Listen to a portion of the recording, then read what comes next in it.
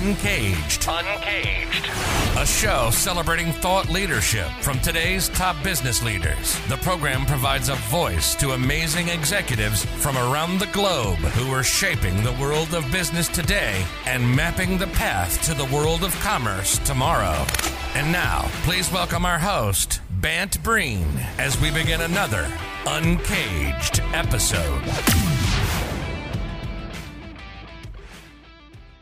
And today we're speaking with Scott Cohen. Hey, Scott, how are you?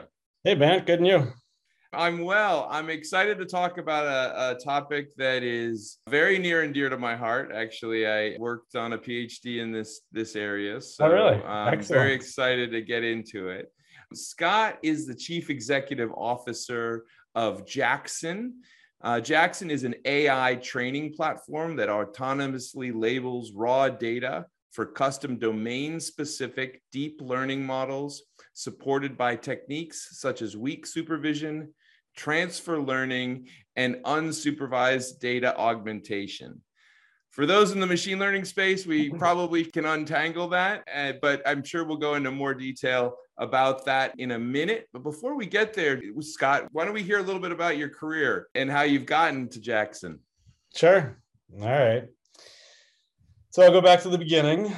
I was at the tail end of my studies, and I had an aha moment where this is now 20 plus years ago, and this was novel, where I wanted to marry together digital cameras, which were relatively new on the scene, with wireless technology. So data networks in general were at their infancy, and nothing existed yet. There were no such things as camera phones, and none of the cameras on the market allowed you to export the data and have it sent up through any type of wireless communication link. So I decided to create it, and I worked on it for a couple of years, created a prototype, found myself at MIT finishing up a graduate degree, and by happenstance was above the police department, and decided to walk in there one day and said, hey, how do you guys get images back from the field or out to the field in a wanted or missing situation? And they handed me the sheet of paper that they had a copy of a fax of a picture that they handed out at roll call. And so this is now 2002, and I knew there was a better way. This was also right after the dot bomb, where consumers weren't the right target, or at least that was not in vogue anymore. So I focused on law enforcement for a number of years, came out with one of the first in the industry to be able to send images to and from the field. It morphed into all data to and from the field, and then interoperability of data across jurisdictions. This is an initiative that we worked with Raytheon on in so far as Homeland Security is concerned, the Urban Area Security Initiative, where they wanted to tie together cities with the neighboring towns so that there could be more collaboration during emergency events or for detective work or for command and control in general. So I did that for a while in the again, in the guise of interoperability of data. So getting one records management system to munge with the neighboring towns, the dispatch systems to be able to coordinate.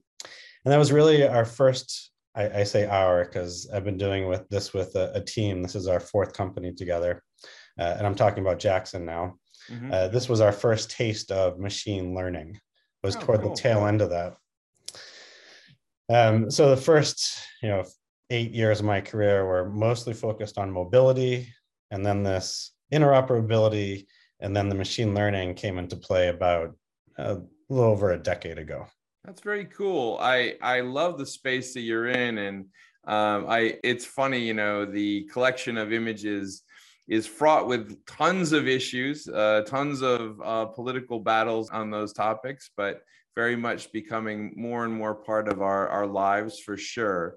And I'm curious to hear more about how things have evolved and really what you guys are up to right now at Jackson. What are you excited about and working on at the moment? Sure. So as I was just saying, we got into the machine learning space. spent a good chunk of time on it and have recognized a lot of the gaps in the available open source technologies and off the shelf solutions insofar as creating training data. And your description, I was kind of chuckling to myself, is very technical. Let me take it up a level. That's our data science speak description.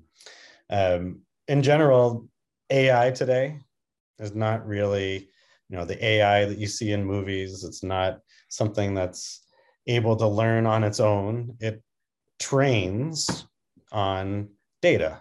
It trains on data that's been curated by humans, or what's called labeled data.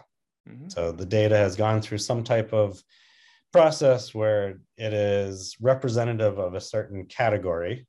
And then the machine learning models are able to recognize, oh, that means this or that means that, when it sees it in the wild or in a production setting. So we have created a system that automates as much of this process as possible, mm-hmm. as opposed to having teams of humans take months to label data. Now it can be done in a fraction of that time. That's great. I know that really kind of teaching models is certainly where we are. And the hope is obviously always to make that process as easy as possible. Put that work that you guys are doing at Jackson in context for me on what you're seeing in the broader marketplace today and the exciting impact that some of this stuff might have. Yeah, well, you actually just said it perfectly. It's all about training the models, not creating new models altogether. That was the big divide up until the past few years. But now, thanks to large companies and academia, there's plenty of neural networks that you can just grab, and they're pretty good. And so the real rub is to get the right data specific to a problem that needs to be solved so that you can train these models appropriately. Yeah. Yeah, and it's really interesting. I remember reading a ton of articles about the databases from Stanford and Duke that were used to train a lot of systems on, with image recognition. And that led to probably, a cause and effect that no one really predicted, which was, well, you have a bunch of kind of relatively wealthy white people going to coffee shops that are getting filmed, and they become the core of the database, right? Right. And then it creates DE&I diversity issues. And that I think is always the tricky thing with the training, because the training really requires a much broader philosophy. Yeah, that's right. And you're touching on a very hot topic around bias.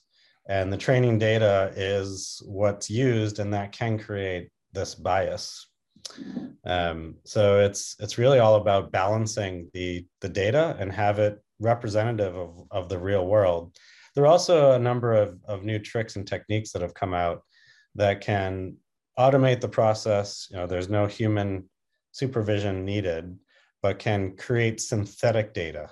And that's another big craze in the industry today, is around, instead of waiting for humans to label data, instead of labeling real data, why don't we create synthetic data? So I'm really curious about how you're going to answer this next question, because, being someone who played around with a lot of this data, and we actually use, we do a lot of work with OpenAI and GPT-3.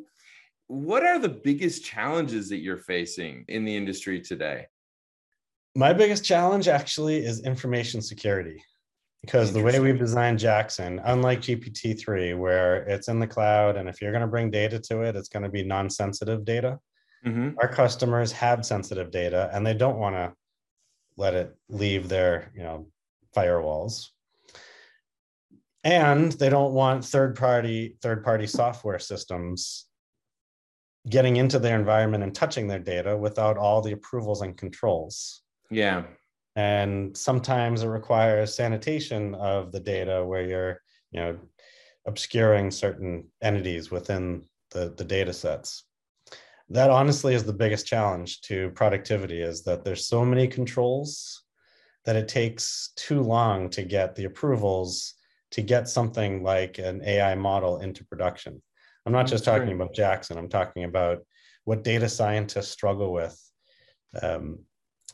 Beyond that, certainly data science in general, I'm seeing as a very isolated group within a company. So I've watched this emerge over the past 5+ years where companies recognize that AI is a thing and they need to do it. So they put together a data science team, and then the data science teams prove themselves. Yeah. And so all the business units are now dumping requests on them, but it's a one-way communication. Build me a model that does this or that. And so I'm hot on this notion of collaboration across business units and the data scientists that are I think that's such a great point that you're raising. One of the things, when I did my research, I was focused on the advertising industry and how machine learning was starting to be applied from a marketing perspective. And one of the things that clearly was the case, 2 years ago, 3 years ago, was that there was not much thought of how this technology should change the structure of an organization. And what I mean by that is, what do you do in a world where a lot of the basic tasks of sorting images, editing images suddenly are gone? And those would have been kind of almost like training exercises for junior people, right? How do you start to evolve your organizational structure? And what you talk about in that kind of isolation, it's related to that. It's related to companies knowing that they need to play around with this space. They know that it's the future, but they're struggling to figure out how to weave it into a new business model. Right. And it's a really interesting challenge. I joke that the executives have a PowerPoint education on AI.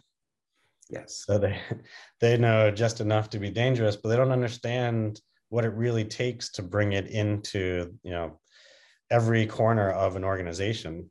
It can't just rely on a central data science team.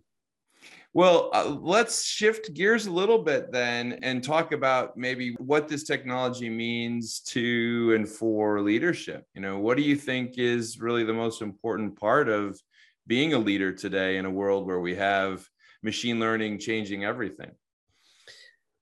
Yeah, so the pesky humans aren't going away, right? So we want to empower them. I think people call it machine-human collaboration or model-assisted humans, machine-assisted humans. And so how can you bring this into, again, as I just mentioned, every corner? It is to, first of all, train everyone, get them educated on how to bring machine learning into their workflow. I think that's really the key, is let the machines do the mundane automated tasks and keep the humans in place to look over the shoulders of the machine and make sure it's going in the right direction. It's not biased. It's not going off course. It's not making mistakes. Yeah, it's trying to find that nice balance today, because there's certainly tremendous ways that all tasks can benefit from applying this. I was curious about your answer with the difficulties, because it may not be a difficulty that you guys face, but I often struggle even today, or actually not even today, with the fact that a lot of the data that's even in large databases is flawed in some form or fashion, or incomplete in some form or fashion. And so the promise of the technology and the trained model is there, but the actualization of it is wanting, because the apples and fruit that went in to feed the system up front perhaps weren't structured in the way they need to be. Yeah, I just actually had a discussion like this with a customer, because your normal thought is, let's clean up all this data, let's get it organized so that we can process it properly.